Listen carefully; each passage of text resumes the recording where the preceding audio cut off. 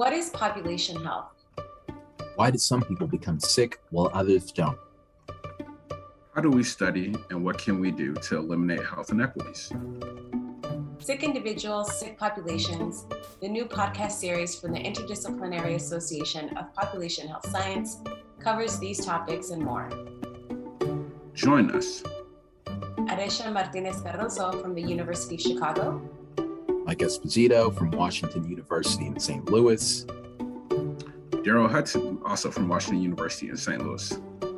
Twice a month as we discuss cutting-edge population health research with scholars working across disciplinary boundaries. Hello, everyone, and welcome to a very, very special edition of Sick Individuals, Sick Populations, the podcast series from the Interdisciplinary Association of Population Health Science. Today, Daryl, Aresha, and I are casting from the virtual floor of the IAPHS 2021 annual meeting that has the theme, Racism, Power, and Justice, Achieving Population Health Equity. There's truly a ton of compelling work on health disparities featured at this year's conference that I'm sure we're all itching to check out over the next few days. Now, for today's podcast, we're going to do things just a little bit different than usual.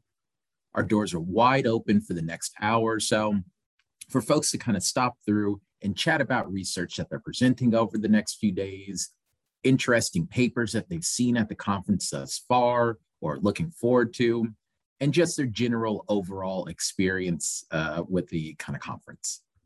So let's go ahead and see who we can get to stop through and chat with us a bit in our virtual lounge. That's it. I'm done. Awesome. All right, so I guess we'll just have like an open kind of conversation and just kind of like have people kind of like go as they come. So Jennifer, I think you were first in the room. Could you tell us like a little bit more about who you are, what institution you're from, what's your field of study? Absolutely. I am a PhD student at the University of Kansas Medical Center. I'm studying health policy and management.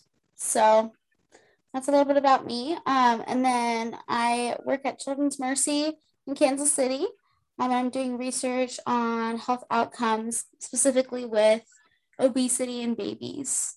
Oh, awesome. Okay. Well, hey, Missouri connection. Both Daryl and I are at in St. Louis. So welcome to the podcast. Thank you. What are you presenting anything today? What drew you to the conference this year? A lot of my classmates had decided to attend, so I thought it would be great to attend as well. I had heard great things about this conference, so I just thought I'd give it a try.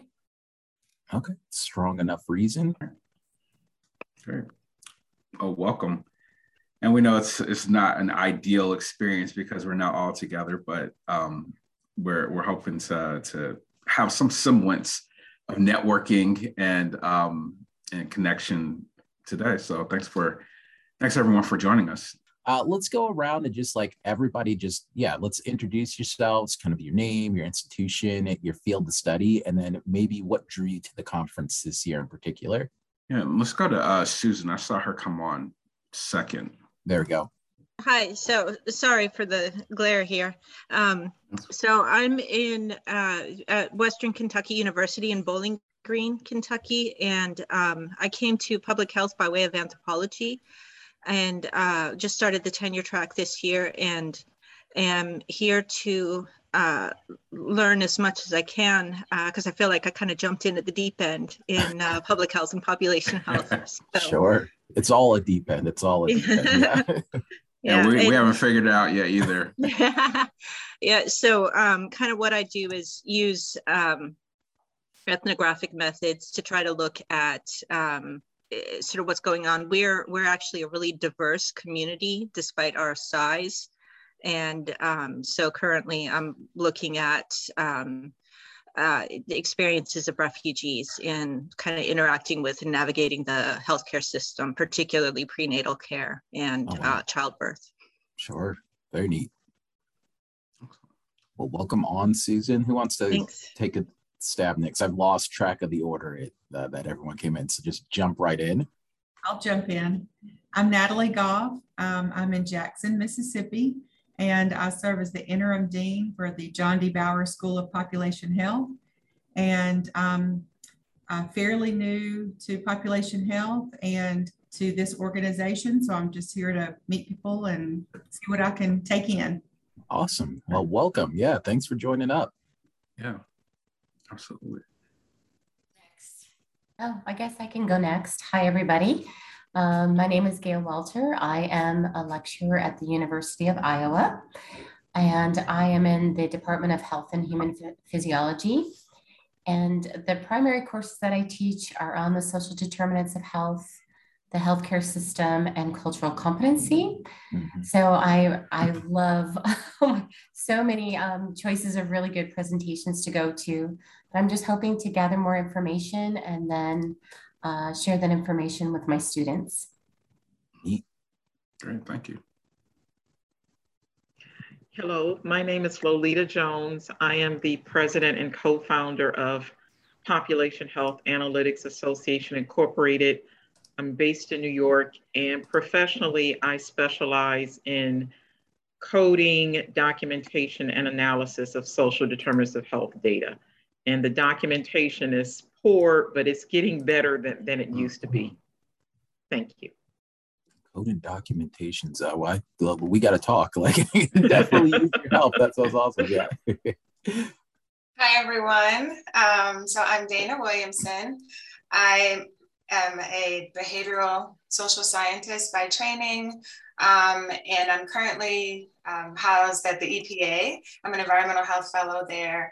And specifically, prior to being at the EPA, my research was related to environmental justice and community capacity building. And so those continue to be my specific areas of interest, as well as program evaluation and planning for sustainability. And so this feels like a great home for me. I've attended IAPHS a few times, and it's been great to network with like minds, as my areas of interest are definitely interdisciplinary. So nice to meet you all and happy to be here.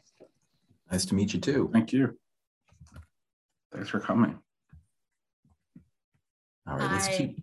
Yeah, I'll continue going. Can you hear me? Hey, Minhee, yes. Yeah, nice to meet you all. Sorry, I can't share a video at this moment, but my name is Minhee, and I'm a postdoc at the UCSF. And I was trained as a sociologist and social work researcher, and my work is in the intersection of segregation, residential and school segregation, and health over the life course. And so excited to see many of you who are in the field making the changes happening in the field. And I'm here to get more know of many of works you are doing. Yeah. Sure. Thanks for stopping by, Minhee. I want to put out a disclaimer that I invited a couple of people to come, and Minhee, I'm glad that you actually showed up. You got to I have to jump out a little bit afterward because I have a meeting, but I just wanted to hear what you guys are doing. I mean, I have enjoyed listening to the podcast. So. Oh well, you actually oh man, okay, that's great. Thank you. All right, let's keep turning through some introductions so we can get to some questions. Who hasn't gone yet? Hi, and apologies, I joined a little late. So we're doing introductions. Yep. Is that correct? Yeah, sure. So my name is Alexis Dennis. I'm a sociology PhD candidate at UNC Chapel Hill, and I study racial and socioeconomic disparities in health across the life course. I work with Bob Hummer and Allison Olelo in social epidemiology, and I'm really happy to be here and listen on the conversation. Sure. Thanks, Alexis. I am Kathleen Soul. I am a research investigator at the University of Michigan, and I study disparities in cognitive aging. I also work with Mike. So SEH. So I'm like attending the conference, and I saw this on the schedule, so I just wanted to jump in and hear what you all were talking about. Kathleen, is this your first time going to IPHS? Officially, yes, but you remember I was part of it with Racism Lab last year. Oh, that's right. That's right. Okay. Yeah. Yeah. Very cool. But officially, first IAPHS, so I really enjoy the schedule, the programming, and the virtual space was very impressive. I don't know if this is like my first online conference that I've actually attended too. So I don't know if this is normal, but I really enjoyed it. It really looked like a conference hall. Yeah, it's not normal, but we have a outstanding administrator, Sue Bevan, who's here, and she's wonderful, as well as the team that we've contracted with. They do a wonderful job of making the conference feel like an actual conference despite being virtual. And that's one of the reasons why we wanted to have this space, is just to forge connections. So hearing what each other is working on, and, you know, a lot of the great things Mike and I were just talking about before you all joined. One of the great things about meetings is that you get to meet new people and get reinvigorated and learn about new areas. And so obviously there's some of that lost in the virtual format, but we thought this would be a good place to connect with you all, learn about what you all are doing, and also to record it live also for listeners to tune in and learn a little bit more about what you all are doing as well. So thank you all for joining. Did we get everyone's introduction? It looks like it. If not, just, yeah. Okay, yeah, I think that's everybody. Great. Well, one thing that we have observed just really quickly is everyone's at a different level. And so you might be a postdoc, this might be the first time you've attended the meeting. Really kind of curious as to how you got to where you're at. We've got people who are, you know, independent, like Lolita mentioned, you know, having this independent firm. Got other people who are, like I said before, just starting out as doctoral students and going into postdocs and whatnot. So anyone would like to share like what their pathway has been like? How'd you end up in this world of population health and at IAPHS? I'm happy to speak up as a newbie. Yeah, we need to figure out how to recruit people. So this is exactly the insight we need. Yeah. So I'm a psychologist turned student affairs administrator for an academic medical center. And through being an associate dean of student affairs, when our founding dean left the school, I became the interim dean of School of Population Health. And literally about 2 weeks before the pandemic, began serving in that role, and have spent the last 2 years trying to learn about and understand population health, and have been surprised at how much my training in counseling psychology kind of intersects with what's going on in population health. So it's been an awesome learning experience for me. Yeah. Sounds like a real stretch opportunity, as they say. That's right. That's right. Definitely an opportunity. Thanks for sharing. So I can follow. So I was, as a doctoral student, I was a part of the Health Policy Research Scholars program with Robert Wood Johnson Foundation. And being a part of that as a behavioral scientist really expanded my thinking outside of what I felt like initially was very narrow, look at individual level change. And so by continuing to participate with HPRS, my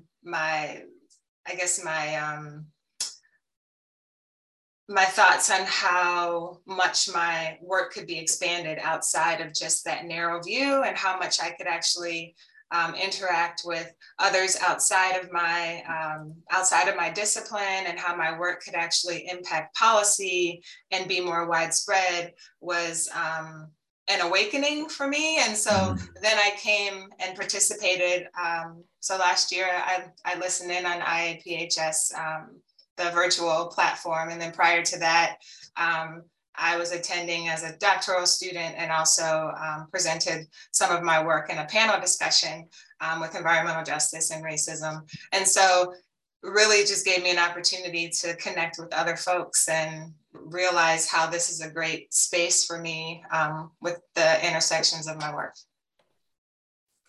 For sure. Yeah. I think that's one of the, at least for me, kind of things that I find really valuable about IAPHS too. It connects you with just so many different types of scholars that, you know, you would have otherwise had no idea kind of what their work is about. and really just kind of like expands your own work in interesting ways. I know Kathleen, who's on the call with us right now, we met outside of IAPHS, but it's a microcosm of this, right? And that she's a clinician, like actually knows how to measure some of the stuff that we talk about. And just like in conversations with her, just like, oh, wow, there's like changes my thinking about my own projects in really compelling ways. And IAPHS is just like a fantastic kind of site for all that. Yeah. Yeah, that's what I was going to say. My introduction to IAPHS was through Maggie Hicken, our mentor, and Mike and everyone else that's affiliated. I felt like I had just kind of a microcosm sort of experience to IAPHS more broadly. And so I've just, through Maggie's influence and involvement at IAPHS, I've really enjoyed interdisciplinary work and just kind of learning about other disciplines and appreciating what other disciplines come to bring to the table too. So Mike is a sociologist and he's a statistician. I rely on him a lot and I plan on relying on him a lot just to like think, conceptually about these ideas and, also to hopefully pick his brain about some of the stats stuff. But I think I got a great introduction to IAPHS through the people at the university, and then now just kind of see it on a bigger platform. Thanks for sharing. Anyone else care to share how they got into this field, what they're currently working on or hoping to take away from IAPHS this year? Maybe I may just share a little bit. I am an international scholar. So I was trained, I received my bachelor's and master's degree in Korea and got PhD in the United States and at Michigan. And just being Michigan opened up so many interesting phenomena has happened within the United States. A lot of, and taking like Eileen Jeronimus class in my second year, it just struck me so much. So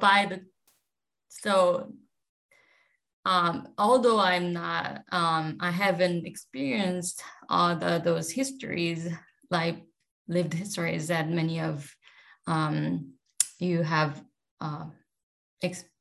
gone through, I could resonate so much about the ways in which the systems oppress people is so true to many places around the world. And the Korea where I'm from, there's stark disparities, mainly socioeconomic disparity, but that's because there are not many foreigners to begin with. And and the societal change, like there are many increasing the voices now within Korea to that many people are oppressed in gender and race ethnicity by those race and ethnicity and many other features. So anyway, to make it short, I think there is increasing needs for those who are not US scholars are fascinated by the within US dynamics of this race and racism. And it's such a great pleasure to the IAPHS become a space where we could gather more of those voices around the globe. Definitely, yeah. Yeah, thanks for sharing. And thanks for bringing that perspective. We like to hear different perspectives from outside the US context. And I think it's interesting. We need a pop culture expert thinking about interdisciplinary, thinking about these intersects with pop culture, especially Squid Game. People seen Squid Game on Netflix. So I know that's become like a kind of like a example in the popular culture to highlight inequity and social hierarchy in South Korea. So that's an interesting watch if you haven't seen it before. Anyone else care to share a little bit about themselves and how they're operating within this broad population health space? Hi, I'm Naomi. I came a little late, but I think I caught on to the prompt. I am a PhD candidate in epidemiology, and when I was doing my master's of public health in epi, I did like a public health policy concentration, which all of my epi cohort mates, that was very strange of me to do. And they're like, don't you want to get a biostats minor? And I was like, not really. And so I've always had that interest of like epi, but with public health policy and population health. And so I more recently got involved with the Minnesota Population Center, and now I'm a pre-doctoral fellow with them. And so that has been a really nice space to just feel more at home than in my epidemiology division. And that's how I met Dr. Esposito, and I saw he was going to be here, and I was like, well, then I want to be here. So well, we appreciate you joining in for sure. Yeah, we need more of these hard epi folks to loosen up a bit and come over to population health, right? So I guess to kind of like keep the conversation moving, because unless anyone else has anything to add on to that prompt. Okay. So if not, like, I want to hear like what folks are presenting, if anything, at the conference, right? And particularly like if anyone's kind of like working at kind of like a weird intersection of a bunch of discipline with a bunch of kind of interdisciplinary team members. And if you're not presenting something, if you've had a chance to either go to kind of like a session already or kind of like just peruse kind of the conference agenda, kind of like what sessions really stick out as like kind of interesting to you so far? Okay, I'll start. I actually, first time in my professional career, which has spanned decades, presented a proposal. I was a poster. I was actually looking forward to presenting it live, but sure, other ideas. My poster is in the social determinants of health tab, and it's titled Share the Wealth, Reimagining the Medicare Disproportionate Share Program to Improve Community and Financial Health. And the kind of the long and the short of it is, for decades, Medicare has given supplemental payments to hospitals that serve a larger percentage of the population who are considered low income or poor.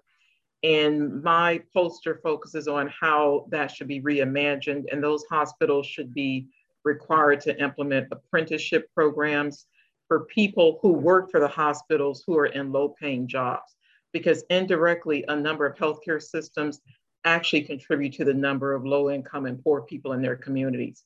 There are positions like in the hospital cafeteria, housekeeping, where you're stuck and you literally can't get out of that position. And most of those positions I present data don't even make $15 an hour, which is the new, wage for the federal employees. So it really is having those hospitals kind of look inward and say, okay, you're receiving extra money from the government because you treat so many low-income people, but you also employ a number of low-income people. So I'm going to also, once this is over, try to present it live as a session at various HFMA conferences throughout the country. But it was fun to do, just sad I won't be able to see people in the flesh. Fair enough. Yeah, I mean, that sounds like a really rad project, though. Like a tremendous like idea of kind of looking inward at how these places are supposed to be generating care are actually kind of generating harm. Yeah. How'd you come to that project in the kind of first place? Actually, the CEO of Henry Ford Health System in Detroit last year was on CNN talking about how in the wake of the murder of George Floyd, they had to really look at their system and look at how they were oppressing people. And it occurred to them that they had about 3,000 employees in their health system who barely made $7, I think $7.50 an hour. And they realized most of those people were of color. Mm-hmm. So they immediately increased the minimum wage for those 3,000 people. And they said they were going to do other things as well. And it occurred to me, I thought, I never thought about that. There are a number of people in hospitals that don't make $15 an hour, not even 12, not even 10. Literally, he said many of their people were making $7 an hour and they were working 2 and 3 jobs.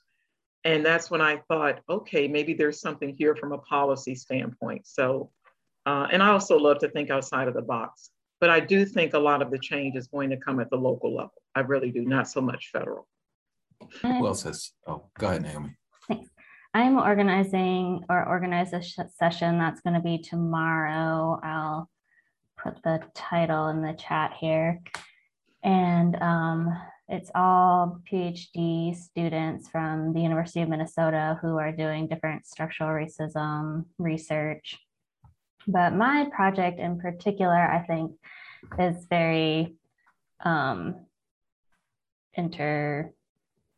losing my words. Interdisciplinary. Because it's looking at how Black students who attend HBCUs versus PWIs have different, their mental health comparisons over long-term. So this is an ad health analysis. So 7 years later and 15 years later. And I'm having a hard time finding a good home for it because of it's like, I'm an epidemiologist, but it's about higher education, but it's also depressive symptoms is the outcome.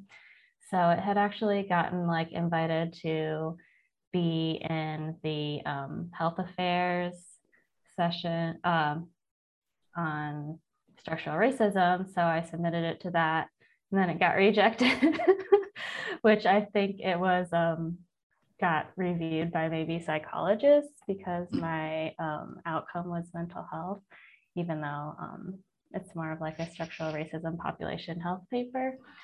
So that's my paper that I'm thinking through right now. Look, Naomi, we're going to have to talk about that health affairs invite and then reject for reasons at another. Sounds good. But I mean, it is kind of like an interesting point about a lot of the work that you see here and how this is like one of the only spaces where people can look at you being like, I'm doing stuff from every field, and everyone's like, yeah, I get it, right? And the rest of the world is kind of like, no, what are you doing? You're a monster. Don't do this, right? It makes it hard to publish for sure. Yeah, but every paper has a home. Every good paper, that is. So, and that sounds like a really interesting topic. So certainly, hopefully Mike can help you to find that appropriate home, right? Look, I know how to get rejected for doing interdisciplinary work. I don't know how to get it published, right? That's a different thing. We're still building the airplane while flying it. So there you go. Anyone else care to talk about what they're presenting at the conference? And if not presenting anything that you've seen so far that was like really just like, wow, that's a dope project. Nothing yet. We got a quiet crowd today. I know that y'all are going to sessions, right? It's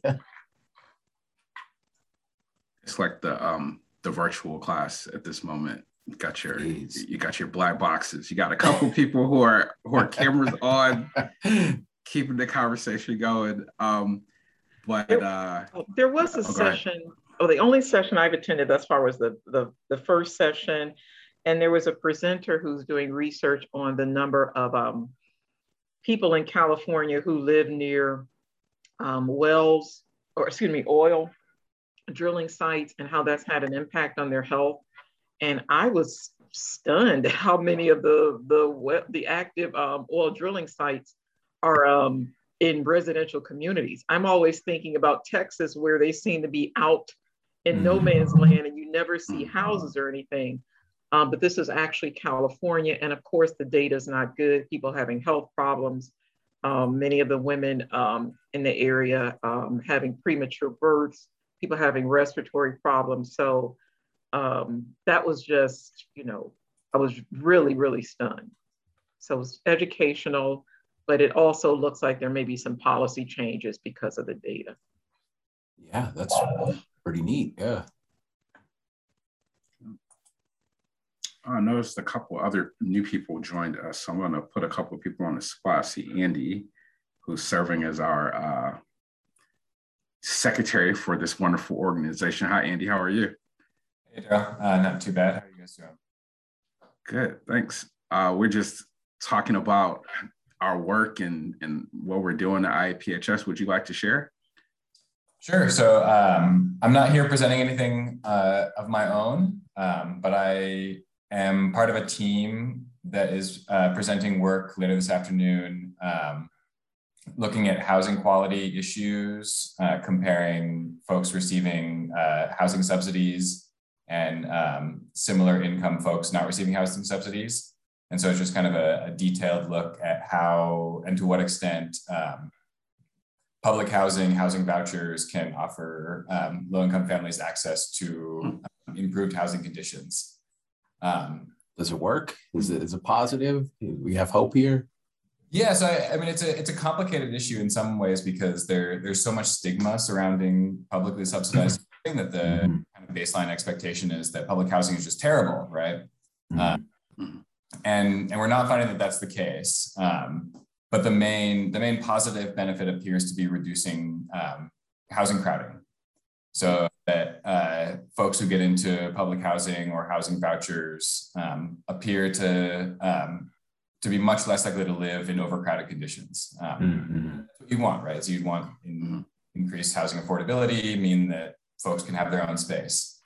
And then in general, we're not finding that subsidized housing is exposing people to more housing related quality issues than similar folks outside. Sure. Got it. It sounds like a zoomed in, more nuanced moving to opportunity program. It's like similar to MTO in the sense that it's focused on how housing programs can improve people's lives. And it's more focused specifically on quality rather than neighborhood characteristics, but that's certainly a piece of it too. And I should name drop the author of the piece, Mi-Zung Chu, who's a postdoc at George Washington University. Thanks for sharing. You got it. And then we also see that Whitney joined us. Whitney, are you there? Would you like to say a little bit about who you are and if you're here presenting or taking it all in? Yeah, I am here. I am not presenting. I actually work with Andy. And I am a postgraduate associate at Yale, and I have a poster presentation up on rental assistance and mental health, where we found that psychological distress was less prevalent in folks who had rental assistance than those who were on a wait list. Andy's actually a co-author on that paper. But yeah, I also went to the presentation that I believe Lolita went to, which the information on the oil wells was so interesting, and that analysis was fascinating. Thanks so much, Whitney. Yeah. Anyone else presenting or saw anything interesting so far in your IAPHS experience? I went to a session this morning that was about, I don't remember the name of it, but it was Christina Bijou and Israel McKinnon both presented about different aspects of racial identity and different ways to measure like discrimination and how that affects mental health. And so that was really helpful to me since I've been thinking a lot about that lately. And they had some new citations about how like a strong sense of racial identity is sometimes beneficial, but not always, depending on, so that was helpful. And Christina had talked about how like identifying with white people or like feeling close to white people was related to better mental health or less likely to perceive discrimination, maybe.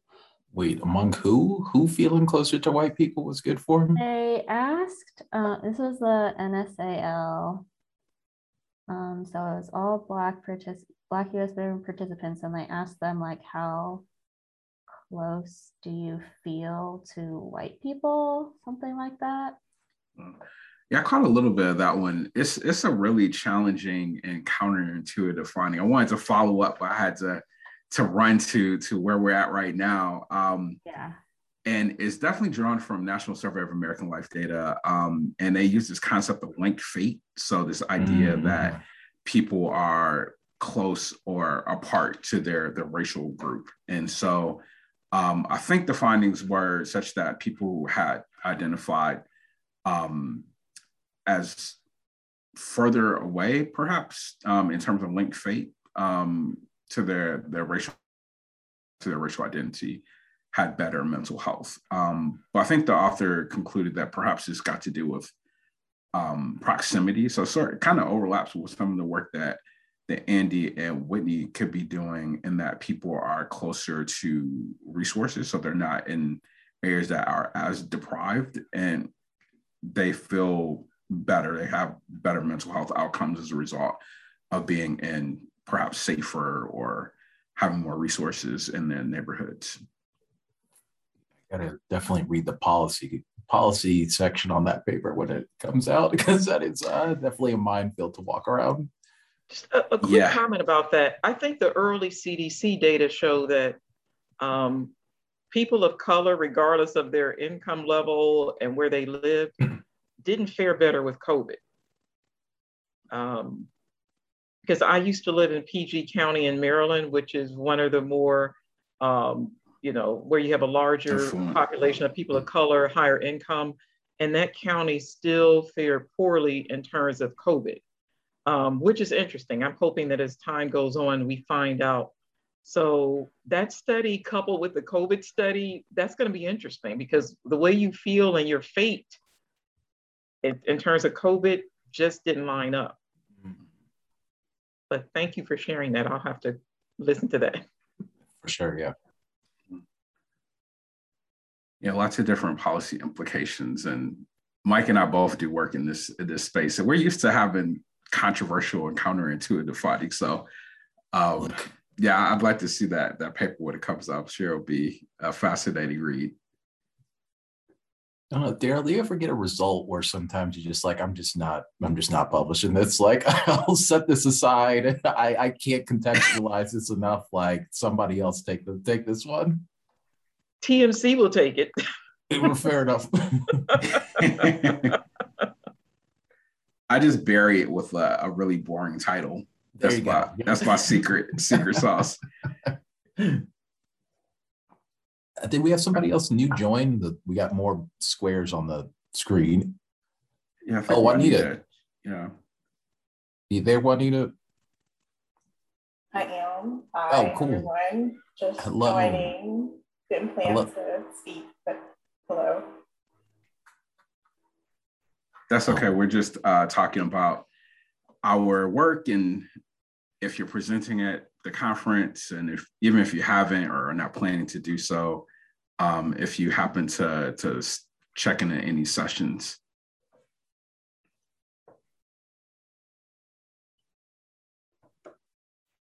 I'm not presenting, I'm just attending. So I saw this on there and I wanted to see what it was. Got it. Thanks. Well, welcome for sure. Thank you. Yeah, so while we have so many bright minds in pop health here, in addition to what you're working on and what you're being exposed to here at the conference, we're kind of curious about what are some key challenges that you see right now in the world of pop health. And so, Lolita mentioned the elephant in the room, which is the pandemic. Of course, it's all pandemic all the time. But, assuming that one day we'll get back to some semblance of normalcy, what are some of the other, or perhaps there's some intersections with infectious disease too. So what are some of the key, population health questions or challenges that you all think that we should be thinking about and working on into the future? So I have something, and it's maybe a little tangential to what you're talking about, but it's sort of concerning to me on occasion that in order to really do high impact work in pop health, you need a lot of institutional resources to access data. Like you need a data center, you need grant infrastructure, you need all these things and it's growing over time. So I feel like there's really been kind of a divergent inequality in what kinds of institutions can support the type of work to really move the needle on pop health and inequalities. And it's concerning because there are folks at lower resource institutions who are doing awesome stuff. and in some cases they just can't get the resources to get the restricted data to get access to postdocs who, I mean, so it's just this larger issue, and I'm not quite sure what the solution is, but I thought I would put that out there as a question and see if anyone has any thoughts. Yeah, it's definitely a concern and trend, and kind of like going to be a barrier, I think, even increasingly so, like in the coming kind of years, right? Like thinking of, especially about like how, some real proprietary data sets that like have like, some private company that's collected social security numbers and the residential kind of patterns of like individuals like over 10 years, right? And how that costs like $1 million, and like only a handful of like researchers at real private institution or real elite and well-resourced institutions can really kind of like afford to access that, and then just engage with like, real important kind of housing, kind of population health questions, right? Like it's just completely walled off from like everyone. And it's like, what is that going to do to science? And like, how did we ever get to this point? It's going to be interesting for sure. Yeah. To pile on to Andy's comment, also, schools without those resources, the faculty may have higher teaching loads at that school. So it becomes even increasingly more difficult when you don't have the resources. You also have all these other factors that can impact your resources time in order to conduct the type of research that has the high impact that you referenced. Yeah, absolutely. No, I think these are really spot on questions and observations. So Andy, thanks for throwing that out there. I think it's absolutely on point. It's not tangential at all to me. I think even broader considerations for science funding in general. So who determines what gets funded? Where's the funding going? Does it go to like the elite private or even public universities that have a lot of resources? Or is it being spread and distributed in a way where people who do come from universities that don't have as many resources can actually do the work? Naomi, it looks like you wanted to add to the conversation.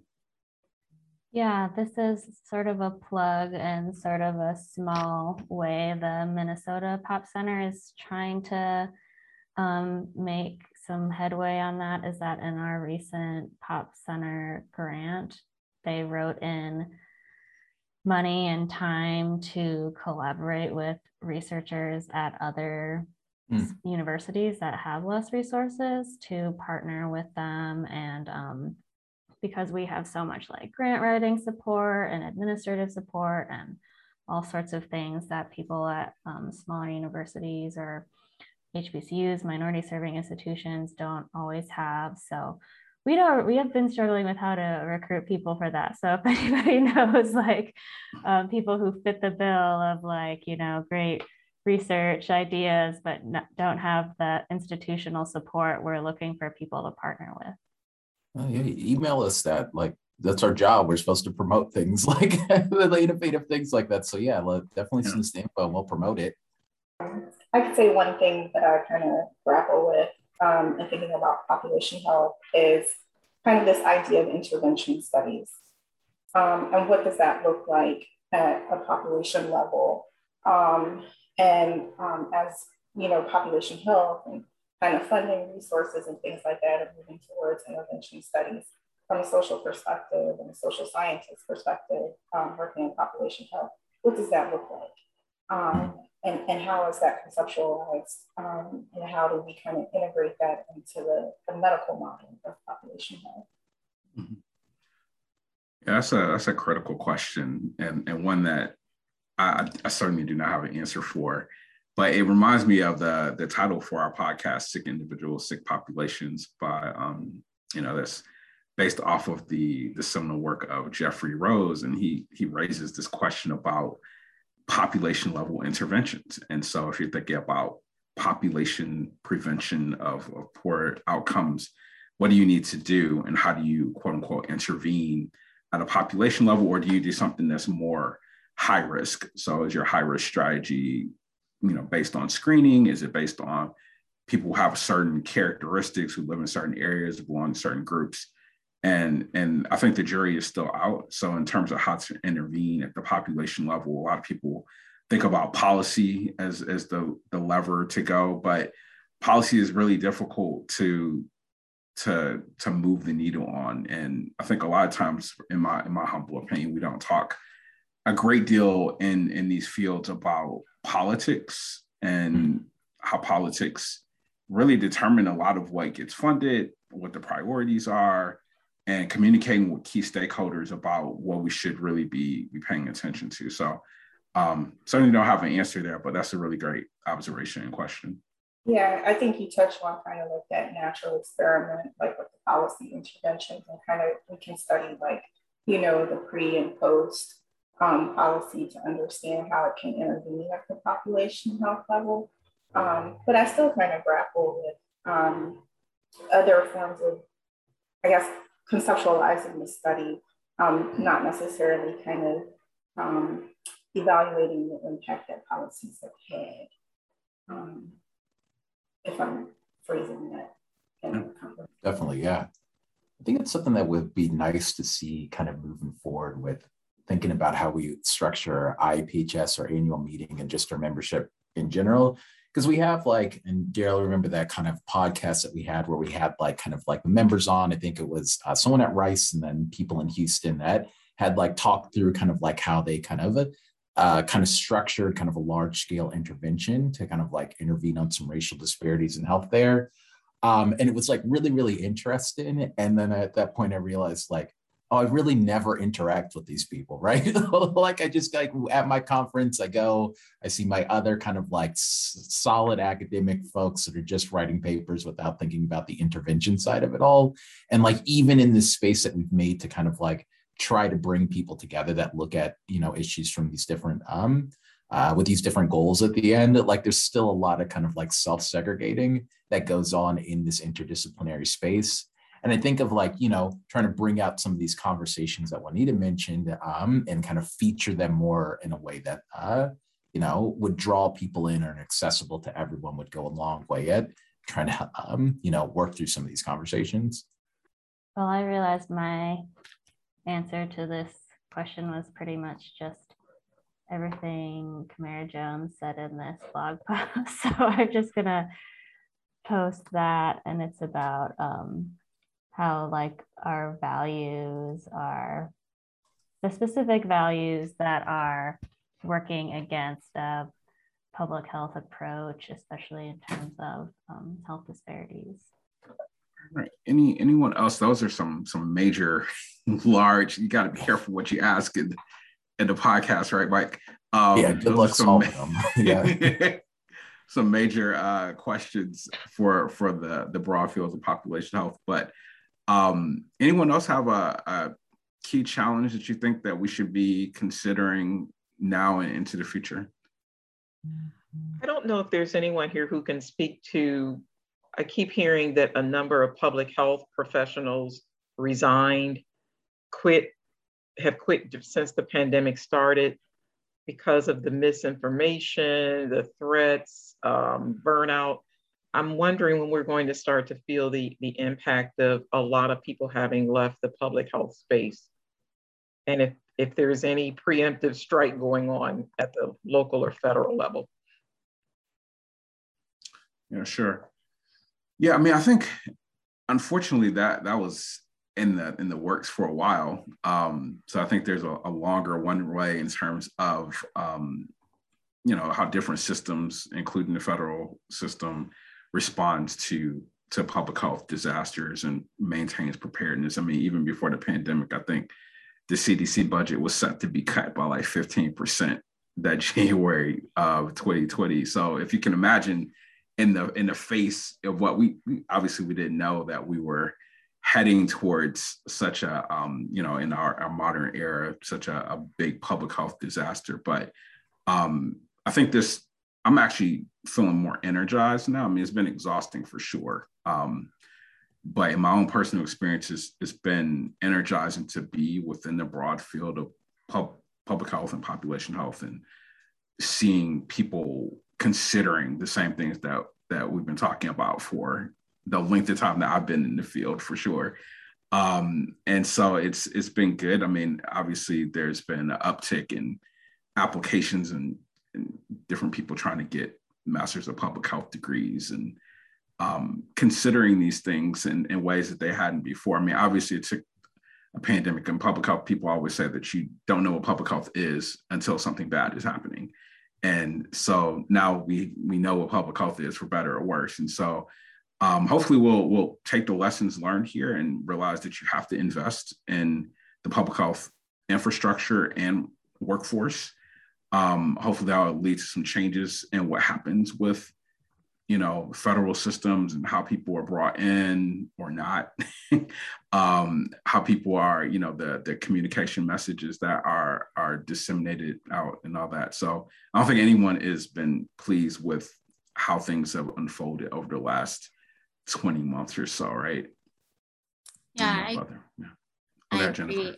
And I think it's confusing when you see, our health professionals also protesting, against vaccine mandates in the workplace or, not wearing their mask or whatnot.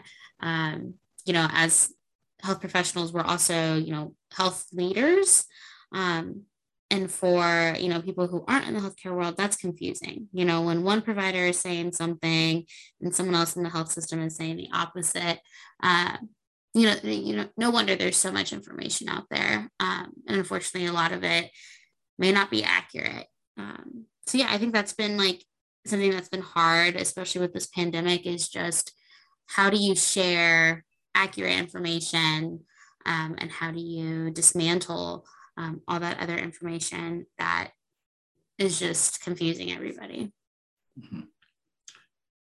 Yeah, I think there's a lot of test studies that you can, for better or worse, you can pull out of this. So you can use all sorts of case studies and figure out ways to improve our messaging, which oftentimes, at least again, as long as I've been in public health, we've known that our communication strategies are not up to snuff. We've known that we don't have adequate investment in communications, and we've seen that roll out. And so the assumption that you could just put accurate information out there and people will take it and uptake it and make good policies is not necessarily what happens. And so I think we've gotten a harsh dose of that reality. And so hopefully that'll lead to some changes in how we instruct students, how we craft messages, and also how we combat mis and disinformation. So just a plug for last year, even before the vaccine was rolled out, we had a